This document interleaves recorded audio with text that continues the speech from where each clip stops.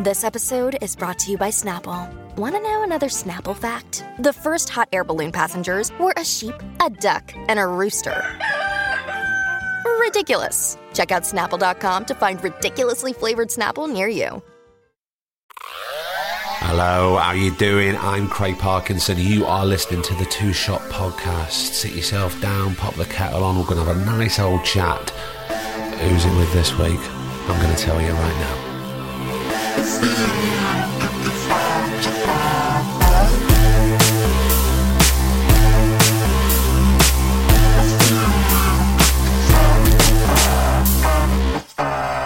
How the devil are you? Yes, it is Thursday. It's the Two Shot Podcast. And just before we crack on, apologies. I'm recording this quite early in the morning. He's still having a lie-in. But I tell you who's not having a lie-in.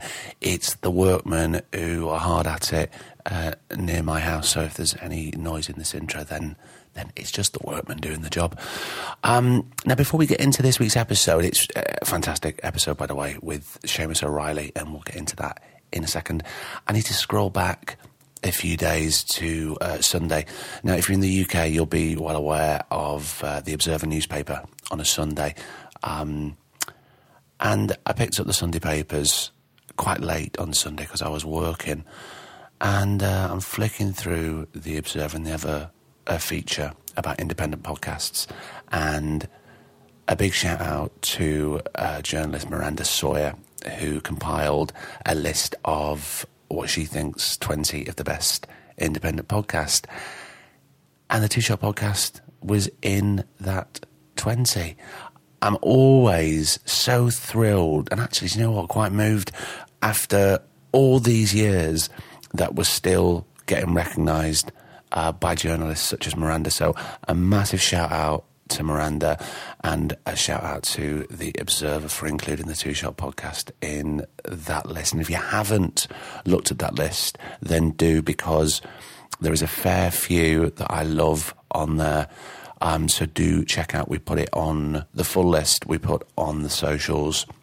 So dive in to one of those 20 and support independent podcasting. Now, speaking of the Observer, every week Seamus O'Reilly writes a column about his son and him and being a dad, and it's always very funny. Even this week's, which we do touch on in this episode, his family got quite ill and it sounded horrendous, but as he always does, he put his spin on it, and it's very, very funny.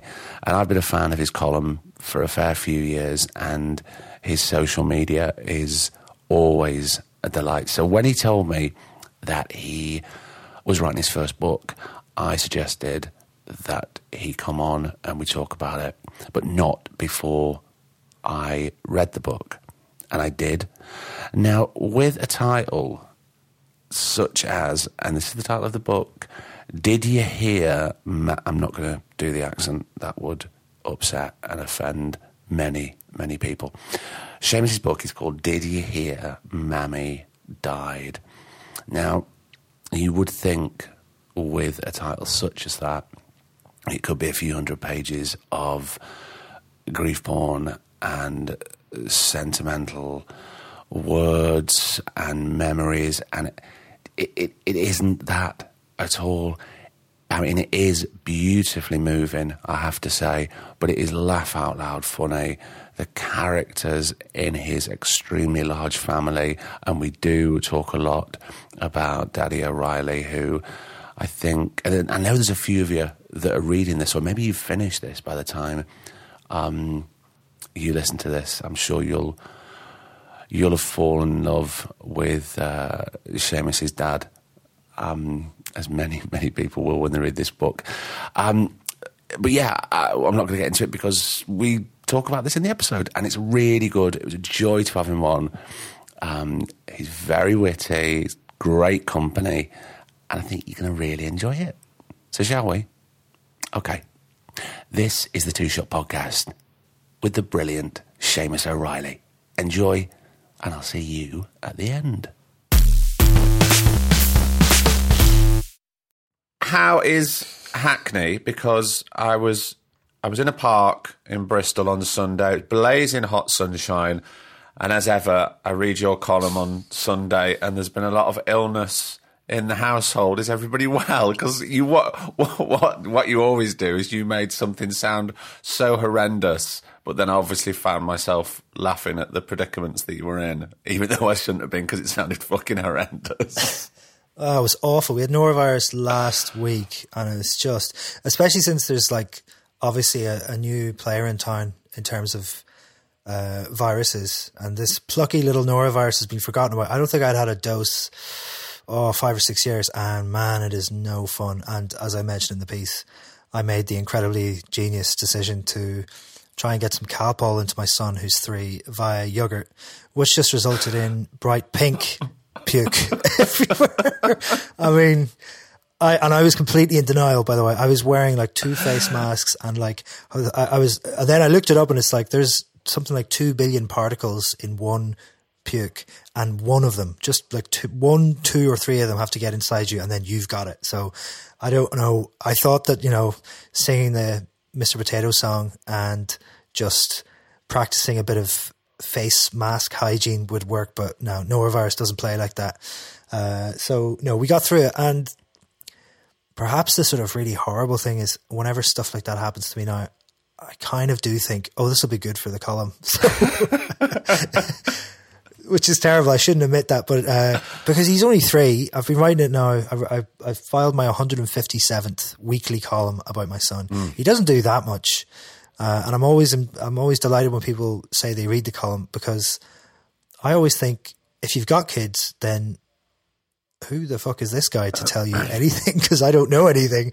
And then if you don't have kids, then I just even less. I don't understand why you're reading it. But I think clearly that's what all we're doing as parents. I mean, I always feel slightly embarrassed when you see like mums and dads who think they know what they're doing, but deep inside they don't know anything. They're as clueless as we are. Everybody, you can read every book under the sun, but there's nothing that's going on.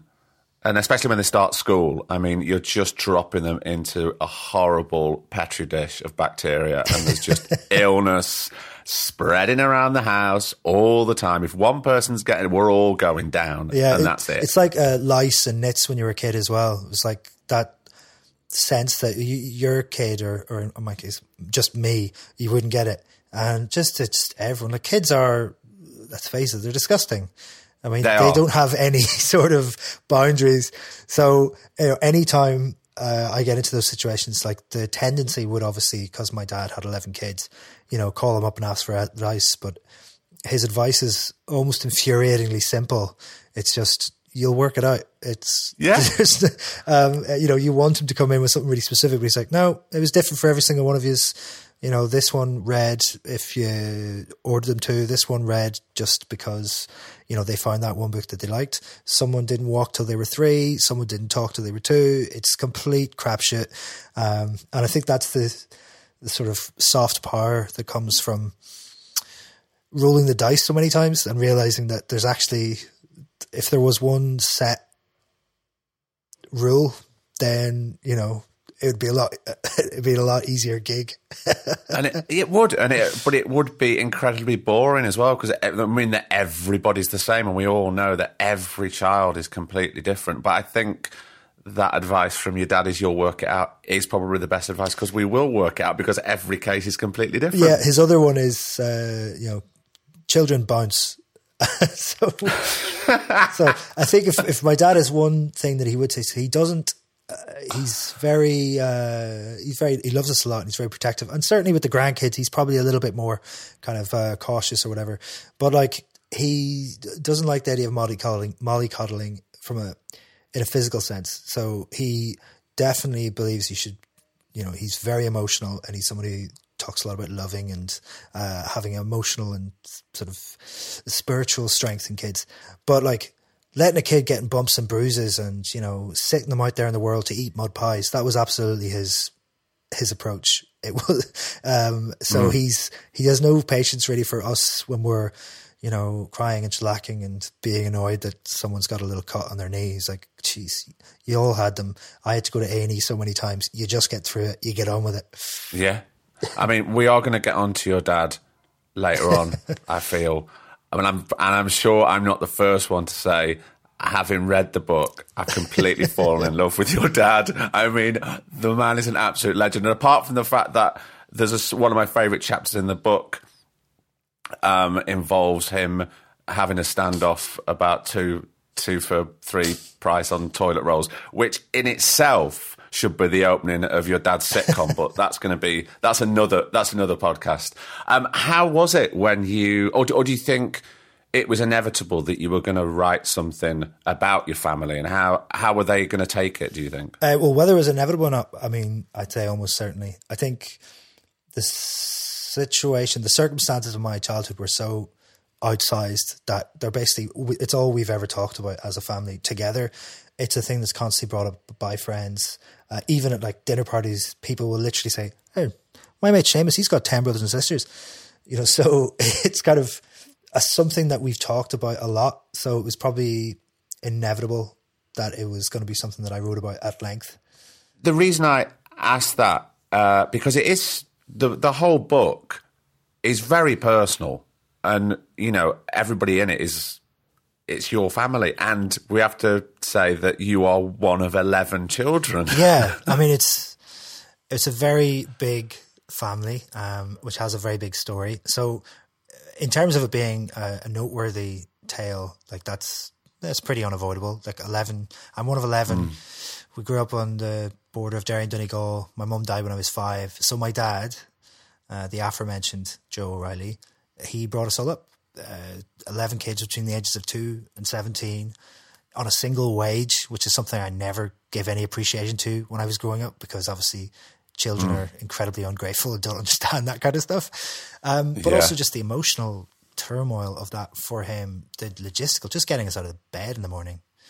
Yeah, I mean, it was pretty late on that I realized just how difficult it must have been for him. I mean, especially since we knew it was difficult. We knew the fact that he's brought up, 11 kids, but that it was on a single wage was something that it took me quite a while to acknowledge. And as I was writing the book, now that I've actually had a kid myself, and every day I think I deserve a fucking knighthood. I'm like, how the hell did he do this? I mean, because we've been telling this story amongst people and amongst ourselves for years, and it's always just tossed off as this kind of, it's a funny story, we come from a big family, there's always a big queue for the toilets and all this kind of stuff. And, there are loads of very mundane, funny things about that. But then just imagining how the hell did he get us out of bed in the morning? Like, get us into school. So all those things I was picking through, and to some extent I was experiencing for the first time. When you're writing a book, of a certain length to try and cover a large period of time, you end up digging into things which you've said and you've known and you've internalized for your entire life, but have never really actually properly grappled with them. And in some cases that was really emotional stuff and trauma and everything else. But in some cases it was just like, but wait, my dad had 6 teenage daughters at once when he was 50 years old. Like, I can't imagine what that was like. And I was there, so, so that was really useful. And, my dad kind of got used to me ringing him up and asking him incredibly, irrelevant questions out of nowhere. Did you build bookshelves in every room? Or like I'd ring him up one day and I'd ask him about every dog we had or all the priests that we knew. And he likes to talk usually, but if he feels like it's for some devious purpose, like writing a tell-all book, he can sometimes clam up. So I'd have to work around him. But like my awareness of what he went through and just how he was able to keep the lights on, that exploded while I was writing this book. And I think that's what's come across, I think, from the vast majority of the reactions. Marion Keyes just professed her giant falling in love with him the other day, which he's very pleased with, by the way. So he's hoping I'm going to set up a discreet rendezvous and we can see if they get on. Well, I think me and Marion will be having to have a wrestle for going out for a drink with your dad, to be honest, because I'm on the first plane over. You touched on it there. You're talking to your dad and asking him loads and loads of possibly mundane questions and getting things out of him. And early on in the book, you do speak about memory and memories. And because you were so young, did you find yourself not only speaking to your dad, but all your brothers and sisters and people who were around at that time, just sort of snatching memories or getting the stories that you needed to start off the book? Oh, I was thieving. Yeah. I mean, it was, I was like one of those probe droids in Star Wars, just going search and destroy. Yeah. So I was asking everyone loads of incredibly specific stuff that was, quite obvious. I was asking them about my mother's wake, which I was too young to really remember very much of. The stuff from my, early childhood, which obviously because I was so young when the book starts, it was just 3 weeks shy of my 6th birthday. There's loads of stuff about it that I don't remember. For example, the title of the book, Did You Hear Mommy Died, is based on something I said, which is not necessarily the most... it's not the proudest thing I've ever had attributed to me, but I decided it would be a good way to start the book. Basically, at the wake, my mum has obviously been waked in our house, and there's hundreds of people coming back and forth. Our family's so big, obviously, that there's the big ones, the 3 oldest, there's the middle ones, the 4 middle ones, and then there's the wee ones. It was me and my 3 siblings at the younger end of the pack. Yeah. And so we wee ones, we were just too young and thick, basically, to be trusted to go around and sort of like talk to people, because we were completely oblivious. Of course. We didn't know what was going on, and we were excited. There was loads of people in our house, and we knew that Mammy was dead in words, but we didn't really know what that meant. So we were kind of held with an iron grip. So we were passed around from knee to knee. We were kept away, and we were fed and watered and, cuddled. And my little brother Connell, who was 2, I don't think his feet touched the floor for about 2 weeks. But at some point I somehow got loose. No one was looking at me, and I was found at the front door of our house waiting for every ding dong. And as people would open the door, themselves distraught to come and see their friend who died. And it's me, 5-year-old ginger me, with my hand outstretched, a big smile on my face, saying, "Did you hear Mammy died?"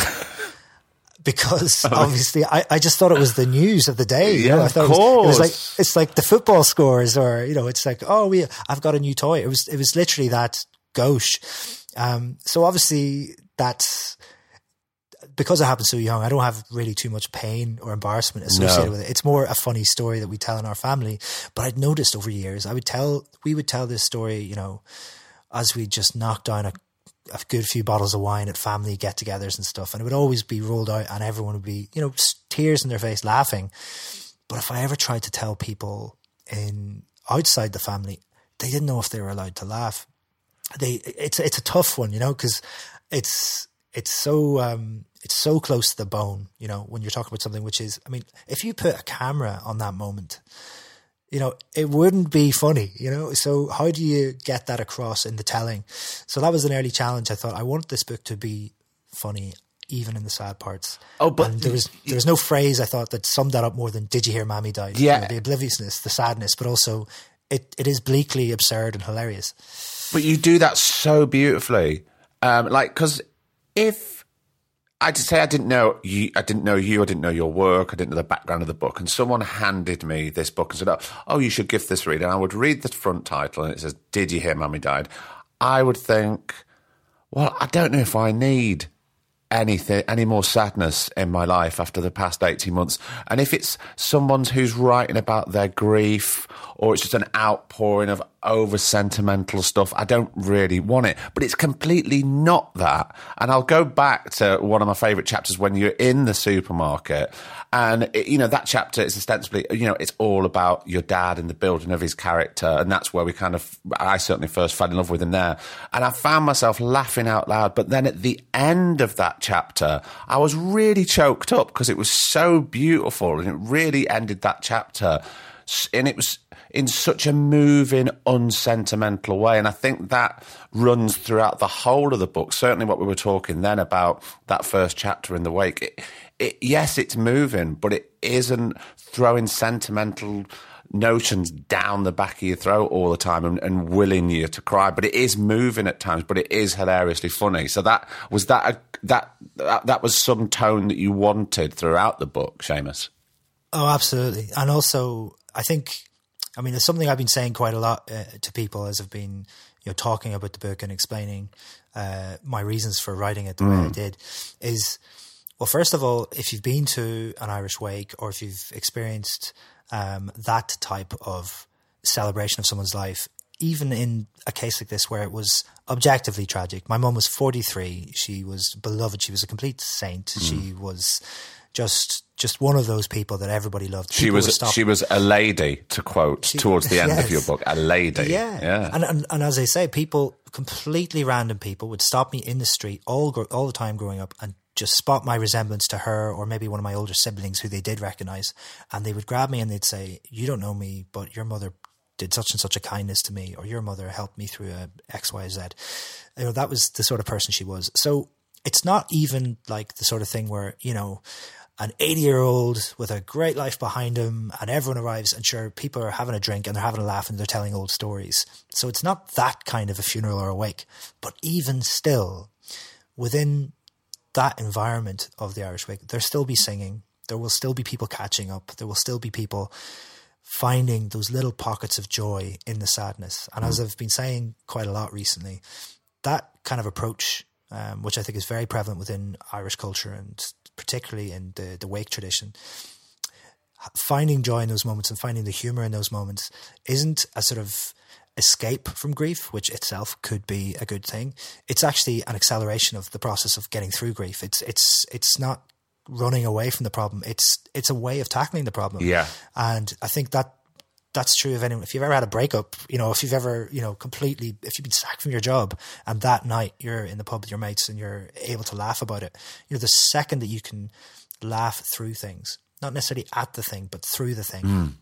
And that's the tone I wanted to get for in the book. But that also comes with a big responsibility because the last thing I wanted to do was write a book that was just glib or didn't go through the tough stuff. So as you mentioned, some of the chapters, they go into the deep stuff as well. Absolutely, yeah. So it's a matter of balancing that because the misbalance of that, the imbalance of that would have been the thing that I was most scared of. So that was the tone I was going for the whole time. Absolutely. Well, you capture it beautifully, and I'm not just saying that. I really, really enjoyed it and did find myself laughing out loud and really choked up. But yeah, I did fall in love with many characters. But yeah, your dad is number one, as I'm sure he will be for a lot of people. Let's talk about writing, because I know younger about your love of dinosaurs, which my son will challenge you on any day of the week, and your brief sort of flirtation of wanting to be a farmer. So when did the possibility of writing for a living rear its head? Oh, in terms of writing for a living, surprisingly late on. I was that person who always did the essay writing competitions and the poetry and story competitions in school and loved them. Did loads of, I was part of this sort of little satire magazine in Derry, or sort of online thing called Pure Derry at its very early form. I was like co-editor of that when I was like 16 or 17. And that kind of blew up into this massive thing. And then by the time I got to college, I was doing literature and history, so I was very involved in writing and in thinking and reading and everything else. Where were you at college, Seamus? I was in college in Trinity in Dublin. Oh, right, okay, yeah. And but the idea of writing for a living then was kind of science fiction. I don't want to make it sound as if we were, kind of dragged up on a earth floor, in some sort of hovel. We never wanted for anything. My dad did an amazing job. By that, I mean, he did an amazing job of bringing us up. He worked as a kind of mid-level civil servant for the water service in Northern Ireland, so it wasn't particularly glitzy, but we never felt like poor or anything. But when I got down to Dublin, I was like, oh, wow, okay, there's such a thing in Ireland as rich people. And they were the kind of people that I saw who were going off and doing sort of like very creative pursuits, whereas I was always having to work part-time jobs and kind of work through college. So the idea of writing or doing that sort of intern thing or going to newspapers and working, covering cake sales for, months or even years before you get to be on the desk, and then that wasn't really something that was doable. There was also the fact that when I got to Dublin, I was much more interested in music and becoming inebriated and just having all that good stuff. So in terms of actually getting something published in the proper press, it was probably getting towards my 30s whenever I was spotted by someone from the Irish Times because I was putting up very stupid Facebook posts and doing silly stuff on Twitter, and they said, hey, can we use some of this? And I said, yes, but I want to write a column for you. What's something that no one else wants to do? And so they got me to do something, and then another thing, and then another thing. And then I had a column in the Irish Times, I think about a year later, just purely from brass neck and probably sheer desperation. I mean, I was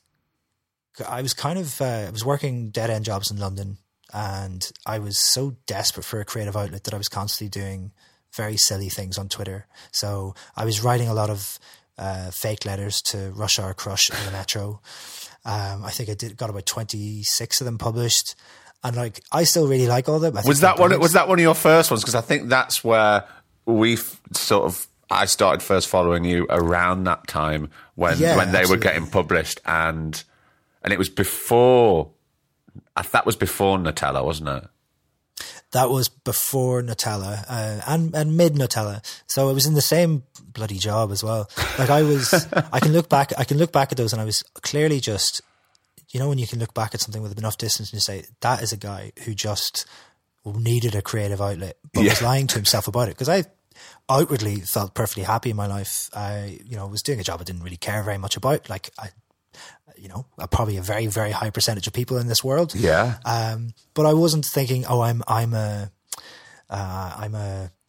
long-suffering, stunted novelist, or I should be writing features for The Guardian or something. I just felt like, I put this out and people will like it, But then I look back and the amount of effort that I was going to, the amount of sheer howls into the void. I mean, the whole point of a Rush Hour Crush is that I was kind of sending up was that these were such, people really putting themselves out there and desperately trying to score a date with some random person they saw. Seamus, for those that haven't read the Metro or certainly don't remember that little section, could you just explain to the listeners what it was and also what you did? Oh, with extreme delight. So when I first moved to London in 2011, I was just captivated by the Rush Hour Crush section of the Metro. So in other countries, it's kind of called Misconnections, or there's kind of an example of it in a lot of places. But basically, it is a little part of the paper where it's people saying, I saw you on the number 15 bus. You were wearing a cream coat and you had the most beautiful smile. Would you like to get a coffee sometime? So that's the basic thing. So you've probably seen that kind of thing. You've heard that kind of thing before. The one in the Metro was different because it's just such a big city, obviously London, and the Metro is so widely read. I think it sells 4 million copies, and each copy is supposedly read by, multiple people because people leave them on the train and everything. So partly I think people are emboldened by the fact that so many people read it that maybe if I just describe the person well enough that, that hottie on the 15 bus will get back to me. But the problem is, obviously, with so many people, there's also some really, really strange ones. I remember reading one where a guy was like, I'd like to apologize to the brunette on the Underground, to whom I wrote my number on a banknote to give to her. You completely misconstrued it and thought that I was offering you pay for sex. So I was like, okay, well, if that can get in, I mean, I sincerely hope that it's fake, because otherwise I was like, but if that can get in, can I get one in? So I was, as much as I am, I'm kind of mocking these people and but my own pursuit of, getting 4 million people to read something that I wrote was exactly the same thing. It was a sort of a desperation, untapped talent, the raw talent that I had. So I sent in the first one, which was to the guy who got on a bank dressed as Mr. Chips from Catchphrase. Your cheeky smile reminds me of popular sayings. Fancy a drink sometime? And it was signed, Girl in Bring Back Hanging T-shirt. So, I wanted them to be as absurd as possible for my first one because I wanted to see if it could get in. It was like a trial balloon, you know, and it got in. Oh my God. But I mean, like, what does someone who got on dressed as Mr. Chips look like? What is that? How could that possibly work? In what sense did his cheeky smile remind me of popular sayings? And why would, even if you did wear a Bring Back Hanging t-shirt, why would you be so blasé about disclosing this? So anyway, that one got in and I felt a pure rush. So it just, I was horribly addicted. And like I say, I was exactly as desperate as all those other people, only I had much more malevolent intentions. I was just just doing it for praise or for people to laugh. And of course, it's now spun out into this other thing, which is I got so many of them in. Some of them have gone around. They're all unattributed, obviously. I used a different email for everyone. I used a different phone number for the ones I did on the phone. You know, I was using all my friends' phones. In work, people would like gather me around because they were all as bored in the job as I was. And they'd be like, are you going to do another one? Anyway, so loads of them would just circulate. They've got a half-life of their own. I mean, there's one I did about, to the sexy Spanish senorita on the number 30 bus. I'd like to apologize. What I did was, you know, really insensitive to your country. I'd like to make it up to you with over some tapas or paella or whatever. And then it was signed, happy bearded man who used discarded burger cartons as castanets. So obviously, because I'm signing these all off with an additional joke, there's nothing there that suggests it's actually me, which is great in terms of me not getting fired from my job for doing all these on work time. But it also means that they're constantly coming back around and I'm constantly being tagged in them. So like there's a Twitter account that's just constantly posting these kinds of things all the time. And that one is sent round, I think, probably every 2 months. It comes around again and gets like 50,000 things. And I get tagged into it about 100 times. So to some extent, be careful what you get famous for, but if you can leave your name out of it in those cases, it's probably for the best. Yeah, I think so. And then how did you up the ante with the Nutella? Because so again, for people who don't know this story, I mean, we'll probably need to put this out on socials again, although it does come back around, as you say, every so often. So that was a similar thing. This is great. It's like a retrospective of my greatest works. That's what these podcasts are all about, Seamus. You know. I do indeed know. And I'm just so glad that it's not like my incredible Hamlet at the Royal Vic.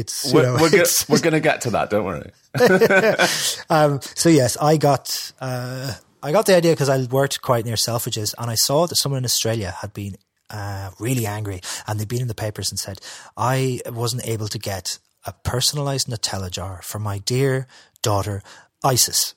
And so you could kind of work out why that was the case. Yeah. They obviously have something built into the software they use at these kiosks. You walk into the shop, you say, my name is Albert. They say, here you go. And my name is Craig. My name is Seamus. And they'll give it to you and they'll whatever. But if you ask for ISIS, or if you ask for 9/11 was an inside job, or if you ask for any swear word or anything else, you don't get it. So because I'm almost catatonically mature, I decided maybe I could play around with this. So I decided, and it is stifling to remember just how puerile this is, but I'll plow straight through it. I decided I would get as many terms for shit as I could printed on these Nutella jars. So my favorite term for human waste is a Dublin term, which is backdirt, which is just so profoundly disgusting. So awful. It's so basic. Me backdirt. So I said backdirt, and so backdirt just didn't show up on their algorithm. You know, it doesn't. It's one word made up of two words which are perfectly inoffensive. So I got backdirt, and then I put it up on Twitter, and I got a perfectly nice response, but I think I had like 3.5 followers at that stage, so whatever. I was mainly showing it to my friends back in Dublin particularly, and friends in Derry and people that I knew, and coming back with a little presentation box. Anyway, so that accelerated till I got arsemuck, I got gut broth, I got it's just horrible. So it got to the point where, I don't know how, but like 2 or 3, by the time I'd done 3 of them and shared them on Twitter, again, to like my very meager followings, it had just been picked up to the point where I was getting called in by like radio stations like I was Zorro, this incredible, intrepid, countercultural protester, doing the most inane, stupid thing just to make some friends laugh on a lunch break. And the Daily Mail did a big sort of, bullet point scare story on me. I had people, if I walked into the shop, who were kind of following me around because I think they worked out that was me. They knew that it was an Irish guy. Right. They'd seen my picture in the Daily Mail. So the last 3 I got, I had to get under extreme surveillance. But I still got them. So, I mean, I think I said at the time, whenever people ask me about it, it's like, obviously I do think this is true. The true spirit of comic genius. I mean, that's not even in question. No. But it was really, really worthwhile at the time because I cannot tell you how bored and depressed I was in that job. And just the idea of just having something that stupid, be it Nutella or the Rush Hour Crushes, or just building up an incredibly stupid body of work, it was enough really to kind of give me the sense that, well, maybe I am struggling with the restraint of putting numbers into forms all day and being called into meetings if I wear socks that are slightly too bright. There's that one of those kinds of workplaces. Oh, crikey. So I can look back at it now and I have make no excuses. It still does make me laugh, all that incredibly stupid stuff. But more than that, I see that 26-year-old me and I think, you were just gasping to be given, some room to spread your legs creatively. So, yeah, but also it was a release from the drudgery and the mundane nature of that job. You needed to do it there and then, obviously. Yeah, completely. And also the fact that that's the sort of stuff that I was laughing at all the time when it was done by other people.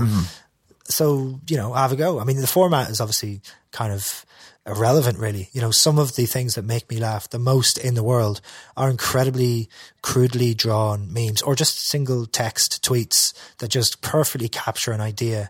And I think, if you find something that makes you laugh, no matter how bloody stupid it is, jump after it, because clearly I was drowning and it was a pooey little life raft that I was holding on to.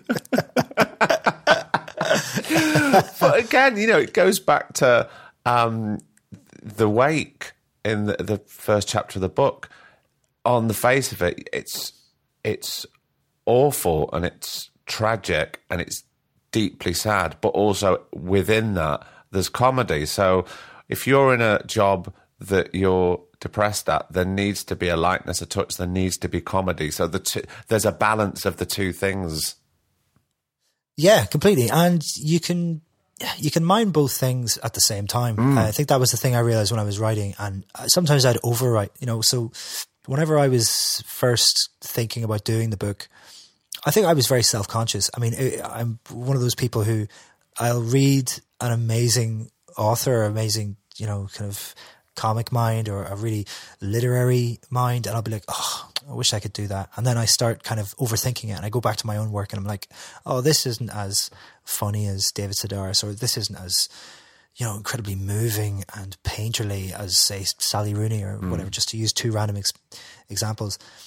But that's just a pointless and incredibly stupid way to approach it. So very quickly I realized that the only way that I could really get these stories across in the way that I wanted to get them across was to try and replicate that feeling of being around our kitchen table at home, where the tragic and the comedic are right beside each other. They weave in and out of each other. They can invade each other's sentences. They can pop in and out of existence from nowhere. I will literally be having a conversation with my brothers and my sisters about something horribly, horribly sad. And then 5 seconds later, no exaggeration, 5 seconds later, we will be pissing ourselves laughing. And it doesn't just work because, it punctures the sort of moment, or because you structure it in such a way that it kind of gives a release. It works because it's true to life and people recognize that from their lives. They recognize, I always think that way. You mentioned earlier sort of sort of a more po-faced version of the book, or if you picked up a book with the title, you might think, oh, is this going to be, very worthy? And there's a whole genre, I think, that most people are aware of miserable Irish childhood books, a lot of which are taught to Irish children in school. Yeah. And some of them are incredibly beautiful, wonderful books. Just very, very worth reading. But I think and I presume you, from what you just said, might sometimes have the same reaction, which is you're reading it and you're like, was no one there cracking a joke? Like, was no one there? Did no one there have an odd way of dealing with things? Did no one have some sort of strange, weird, angle towards the universe that was A, true, that you can represent the fullness of human life, and B, that would maybe puncture some of the sort of unanimity of feeling that you kind of get from some of these things. So I often find that whenever I read a book that has almost zero laughs in it, that it feels false. Yes. Even when it's the most beautifully written book. I mean, people always talk about things like Ulysses as being this big, turgid thing that you can barely get through. And it's a difficult book, but it's really funny as well. I mean, no one talks about that. No one talks about how funny it is. Angela's Ashes is always used as this example of like, oh, it's just misery porn and this and that. But it's really funny in parts. It has loads of, incredibly bleak humor, and also just big, broad laughs. I mean, I think Roddy Doyle does that so beautifully, where he has all that stuff together. Even in the darkest moments, there will be laughter, and vice versa. So that's what I'm doing, as I'm comparing myself to James Joyce and Roddy Doyle. But I just feel, as a format, I think that was the only way I was ever going to be able to do it. And once I realized that, I kind of let myself off the hook from trying to be, extremely highfalutin and trying to get all these, these big literary allusions and kind of painterly sentences, because those come afterwards anyway. If you start with just your tone, your style, your way of communicating to the world, you find that stuff just creeps in anyway. That stuff that you're stressing about putting in, it's there, but just get the tone and the mood, the atmosphere right first, I think. And was your approach different? Because obviously writing a weekly column is completely different to writing a novel, and certainly one like this that's so personal that you're gathering snatches of memories and making up this scrapbook of memories and then putting them down. Your approach to writing the column, as per your approach to writing the novel, was there any pitfalls? Did you find anything that was stalling you, or was starting to become difficult? Yeah, I mean, it was definitely more difficult to structure things out so that the story wasn't just a bunch of things that happened. I mean, I think I do actually find the column in a lot of ways is harder on a day-to-day basis, because it's so compacted. So my column is just under 600 words, and it's, it has to cover something which actually usually has to capture something which has happened that week. And as I've said, my son doesn't do much that's particularly interesting.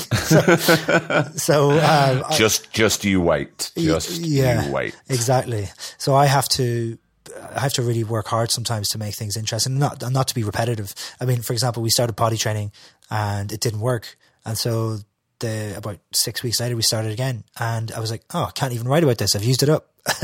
So I had to work a way to get it back in.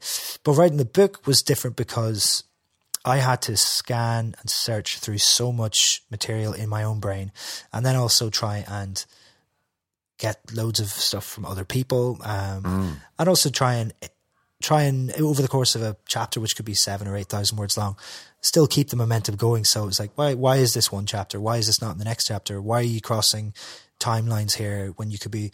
There's so many more options, and as any creative person, the more options you have, it's almost debilitating, because if I turned in a book that was all serious, my publishers would be like, okay, right, we'll work with this. And if it was just a complete laugh riot, just gags.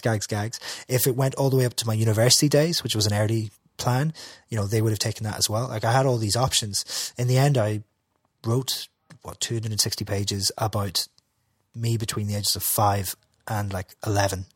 So as arrogant as it is to write a memoir when you're 35 anyway, to write it about 6 years of your life is even worse. But I find that shortening that span was one of the things that made it easier to do, because I was able to go a little bit more tunnel focus into, okay, well, what was it like going back to school that first day? I mean, that's one day and that was a chapter. The wake is one day and that was a chapter. And slowly but surely you realize you're talking about one day, but you're really talking about everything that came after. You're really talking about all the people that were there, you know, and if you're talking about the galaxy of individuals and the numerous things that happen. I mean, my dad is an entire book by himself, you know. So. Oh my God. He so is. Your dad is the sitcom waiting to happen. I mean,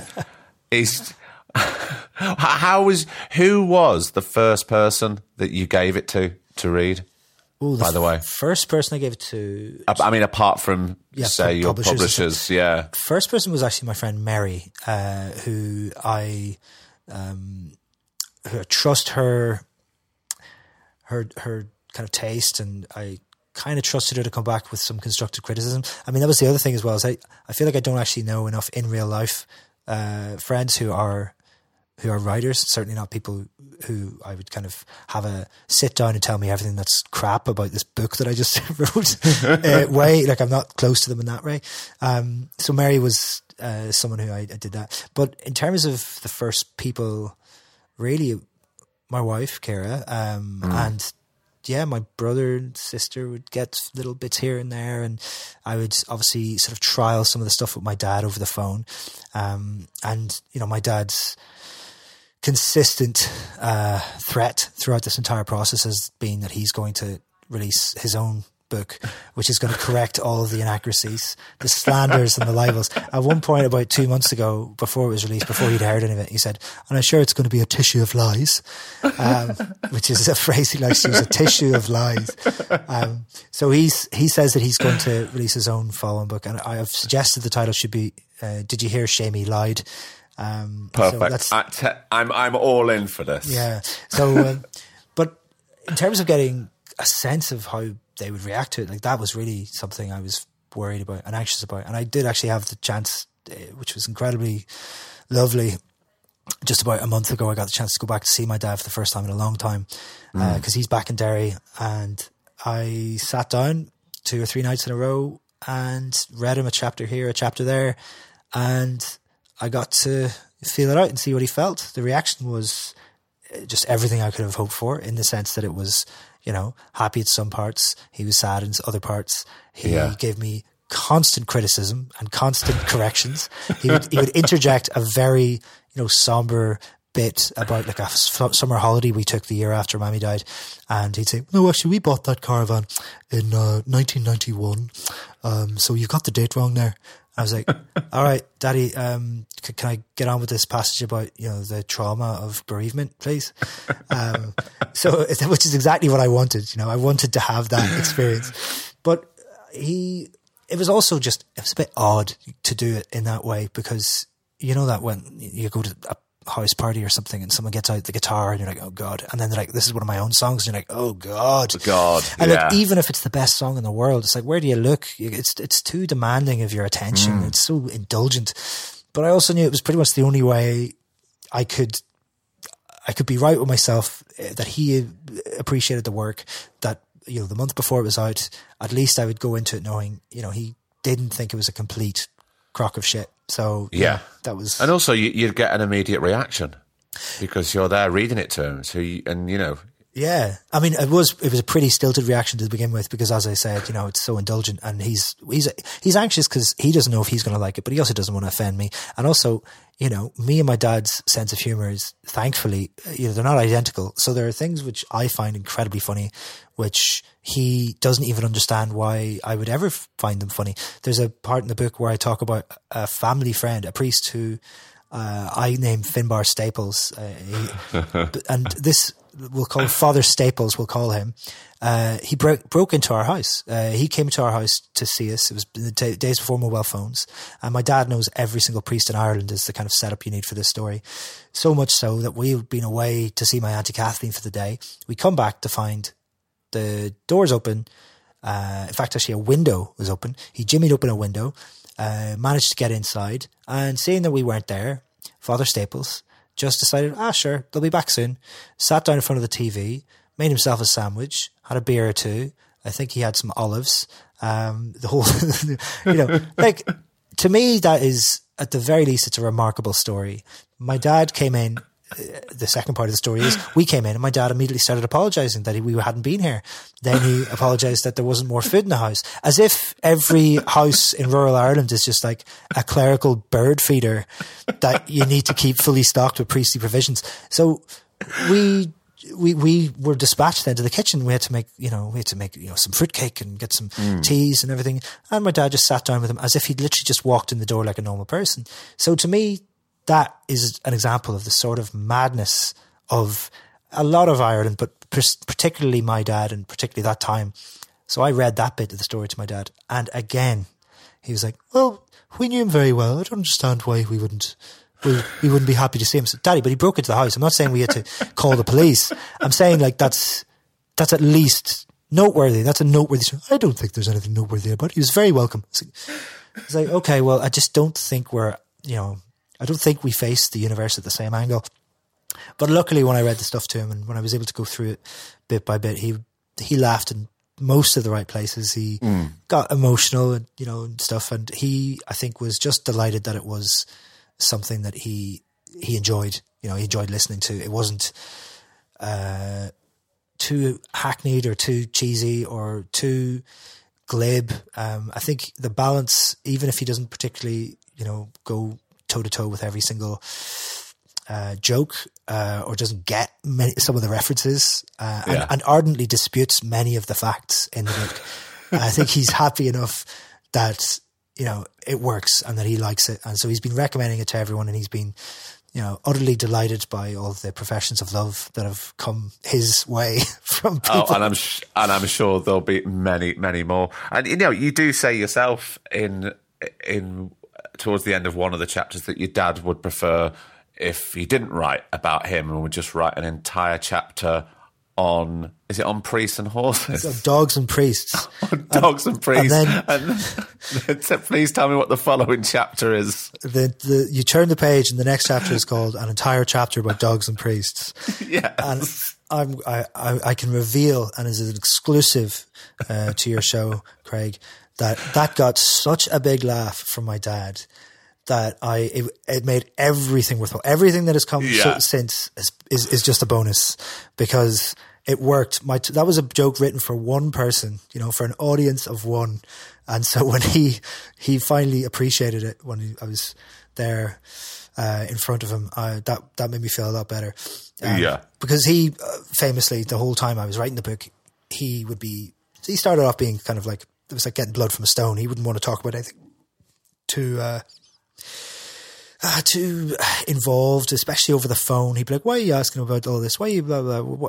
Because he doesn't think too much of what he did was particularly remarkable. He's that kind of a guy. Oh, yeah. But that comes across in the book, but my God, he is. Yeah, of course. But the follow on to that, the addendum to that is then he started loosening up and the range of things he thought would be appropriate for me to put in the book grew by the day. So I'd be getting phone calls from my dad. I'd never get phone calls from my dad. Like if I get a phone call from my dad, it means that like someone's died or someone's pregnant. Like it's a one-way street. I ring him. So I start getting calls from him and he's my little ideas agent now. So he rings me up and he says, Courtney Cox, the actress, was just in Derry last week. That'd be something for the book. It's like, how would that go? What do I write? I'm from Derry. One day Courtney Cox was there. The dogs, anything that his dog did would get in there. He would hear incredibly culturally specific skits and sketches on Northern Irish radio, and he'd ring me up to relate them to me and say I should put them in the book. I was like, Daddy, even passing through all the copyright concerns that would pose, I simply do not think that there'd be any way of that being appropriate or relevant or interesting to my readers. But thanks, I'll take it under advisement. So I think he warmed up to it in the end, and he certainly warmed up to it now. He's happy with his newfound fame. Oh my God. Seamus, how has it been? Because we're just coming out of everything, and obviously I don't want to talk about that because it's dull and it's boring. How's it been promoting a book?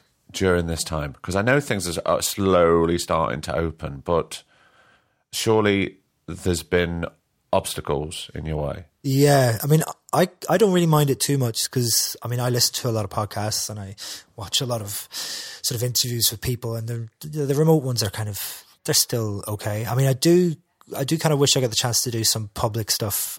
You know, I mean, I don't really miss having to go into TV or radio studio or anything, but there is something nice about speaking in front of people and being able to talk to them afterwards, because I used to do that from the other end. I'd interview musicians and artists and writers and stuff at festivals and stuff in, you know, my job for the Irish Times and for, you know, different festivals. And there's always a lovely buzz, and there's kind of there's a sort of a human element to it that's really, really nice.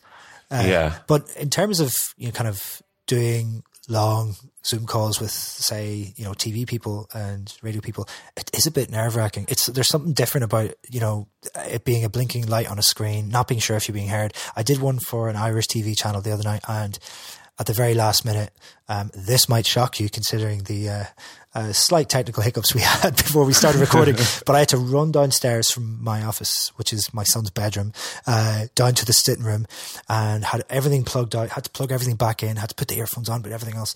I looked at myself in the camera and I was sweating. I could see the individual beads of sweat. And just as I put the headphones back on, I heard the presenter of the TV show, a guy who I've been watching on Irish TV for, you know, 20 years, by the way. So yeah. I was already a little bit, I hear him saying, "And now our next guest." And I was like, oh, fuck. And so turns to me, and I look like I've just jumped out of the sea. I'm sweating so much. I'm wearing a very nice jumper, at least. So that's what everyone, you know that you've maybe perhaps come off as slightly nervy, and your people close to you, your friends and family, are like trying to make a nice thing. I think about 20 of them mentioned how nice my jumper was. I was like, okay, it wasn't that nice a jumper. I shat the bed, I know. I had one on Irish radio as well, but a week and a half ago, and it was kind of the same thing. Just when you feel that imaginary little red light being on, and I mean, I have no problem talking to people, and I speak in public a lot, and I especially like talking about myself, but I froze, and I was just scrabbling for words. And I've listened, I warm up, and then after about 30 seconds, I'm usually good. But like, it was really weird. I listened back to it and I was like, if I was in the studio, if I was actually there, if I was on stage, I don't think it would have happened as much. There is a sort of a separation. Or maybe if I'd been doing this without an entire year where I've just been speaking to less people, like, I think that's made a difference. Do you know when you bump into people at the playground, and it's someone who I adore, but I haven't seen in about 6 months, you know, not necessarily a close friend, but just someone you've always liked, but you don't see them very much. Yeah. And I have no idea what to say to them. Yeah. Like, my small talk has gone, I mean, I'm actually really good at small talk. It's one of those things I back myself at small talk, and it's like I'm just pulling things from the far reaches of my brain to say. At one point, I think I was talking to someone and within about 2 minutes, she was telling me that her dad had got a new dog. I was like, okay, well, Jesus, are we on that level of the conversational totem pole? Yeah. It's like, wow, is that how boring we both are? But specifically me, I'm obviously bringing so little to the conversation. We're moving to 5 degrees of separation and species. It's like, oh, your cousin's getting married. Wow, that is, fuck, I had no idea. I'd literally no idea. Why didn't you tell me sooner? But I think that's across the board. I think I hear that from people that I interview as well, because I still do that for the Irish Times quite a bit. And you can see that there's a weird kind of institutionalization that's crept in, where I think the sooner that we can safely and happily, you know, kind of go back to doing all that stuff in every branch of life, it's very much separate to, but also including things like this. You know, I'd like to be at a wedding, you know. And I don't want to feel rusty anymore. I mean, I feel rusty, I feel so rusty.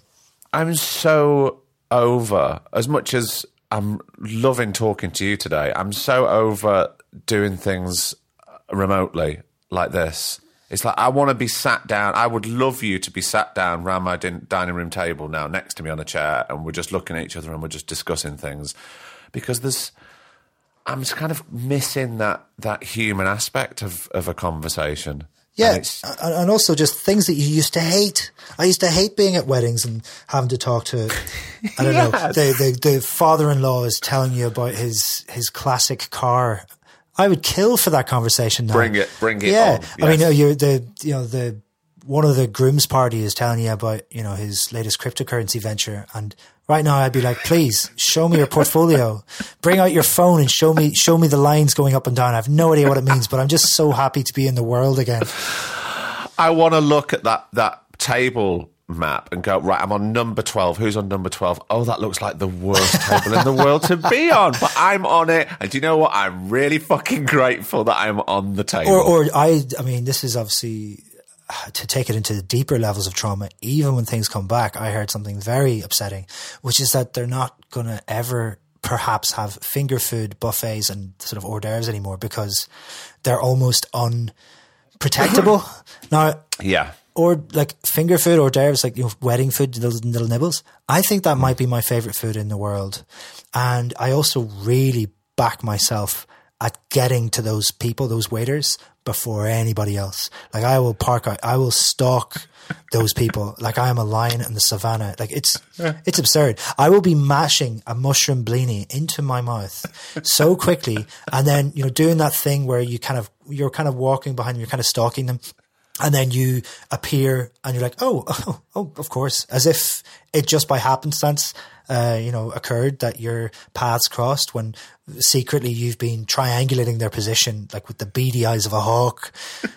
Your mouth is still full from the last punnet of whatever you just put into yourself. Like, that sort of stuff. If they take that away from us, if COVID takes that away from us, I don't know that we can even call ourselves a society anymore. I mean, you wanted to end this conversation on the bleakest way possible. We've talking about trauma and death, and now we're talking about the death of the buffet. Oh. Seamus, I'm deeply traumatized by this. Moving forward, Seamus, are there any plans for another book? Are we going to be branching out, or are we going to stick with what we know, with talking about family? Because obviously there's more to go in this story. Yeah, I mean, I did stop it when I was 11, so that's fairly cheeky. That's like, clearly there's room for more.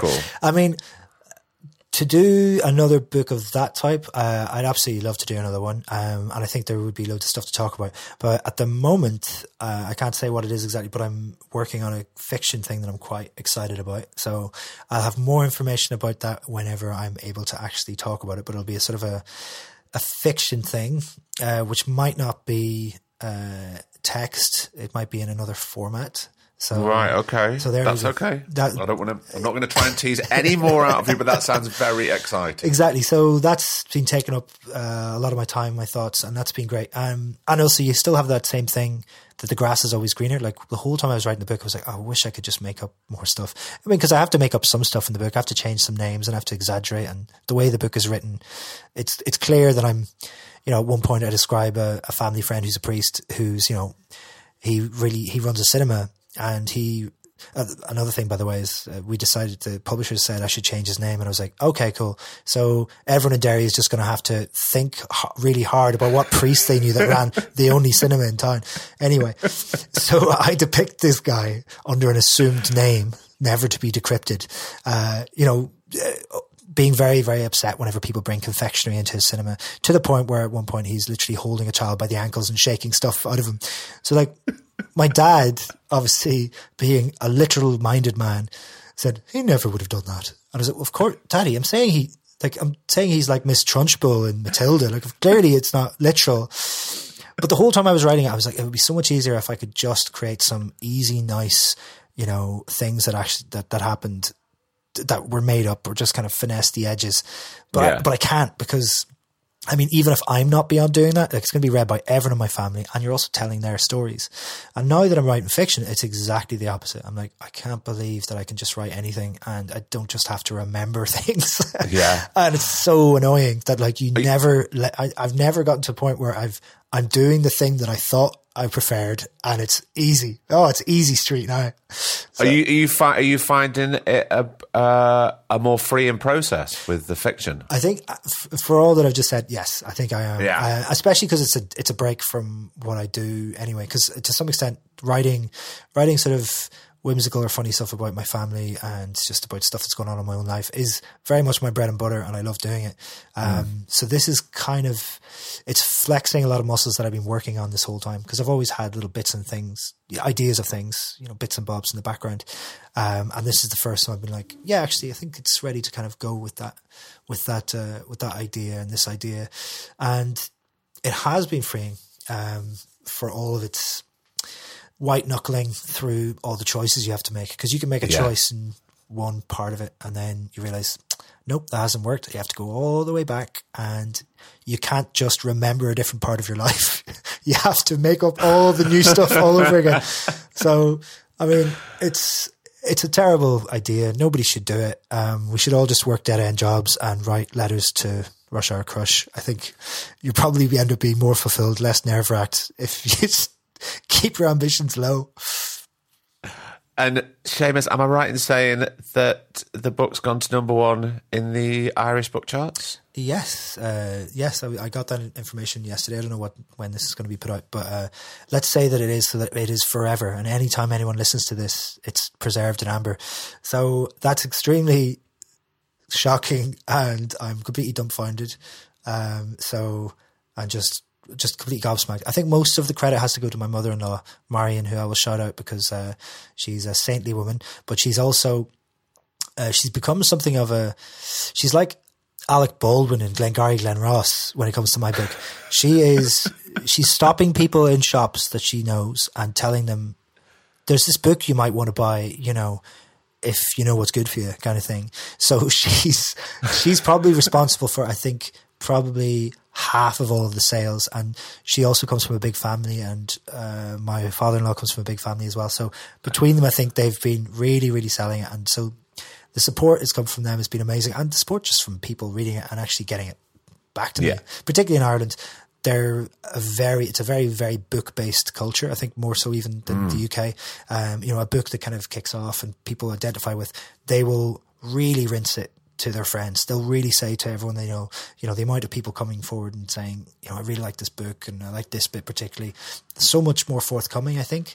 And it's, you know, that's something which I'm incredibly grateful for, because for all I knew, people would just, you know, think, oh, that's a perfectly nice book.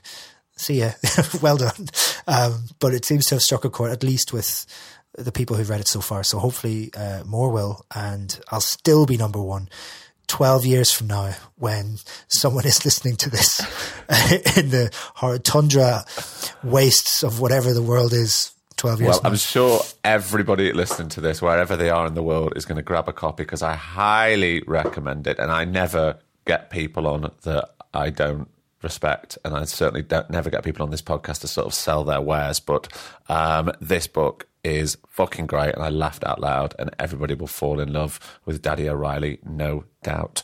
Seamus, thank you so much for taking time and finally coming on, even though we had some technical hitches. That doesn't matter, does it? No, not at all. Thank you so much for having me. It's a real thrill. Oh, mate, thank you. And honestly, all the best with the book, and I hope it stays at number 1. Take care.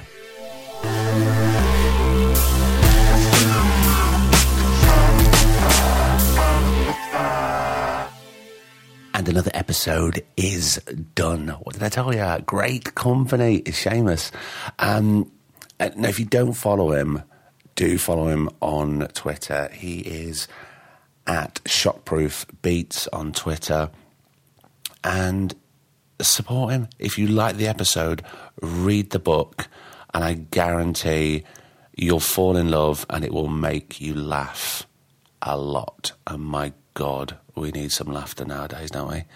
So this could be a lovely summer read for you. Do go check it out. Seamus O'Reilly's book, Did You Hear Mammy Died, is available right now at all reputable bookshops.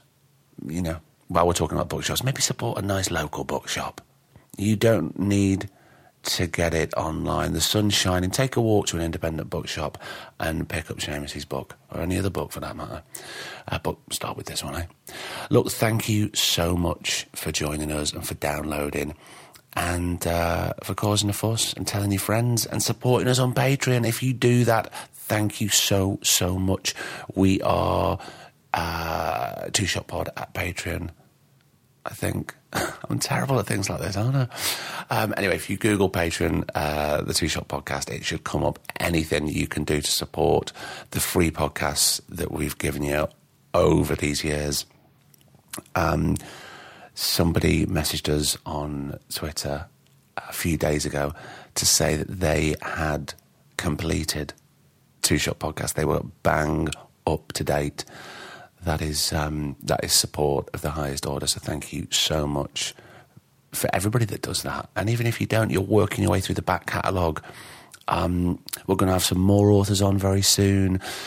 We're going to have some chefs. Thank you for your messages last week about Justin Hawkins. He was an absolute delight. Lots of interesting people coming up.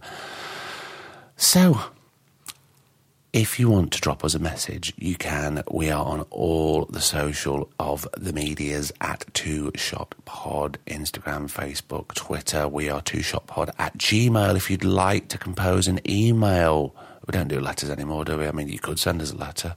I don't know how we'd get it, but we could. No, don't do that. Just do an email, eh? Do an email at twoshottpod. twoshottpod at gmail.com. Over the years, I think I've got the email address right 4 or 5 times. That's terrible, isn't it? I should be slightly more committed. I'm going to go now because it's a beautiful sunny day. As I say, I'm recording this very early in the morning, and me and him are off to Blackpool. So, until next week, I've been Craig Parkinson, he's been producer Griff, and this has been the Two Shot Podcast. You take care of yourself. We'll see you next week. The Two Shot Podcast is presented by me, Craig Parkinson, recorded and produced by Thomas Griffin for Splicing Block. Our brilliant music is courtesy of Then Thickens.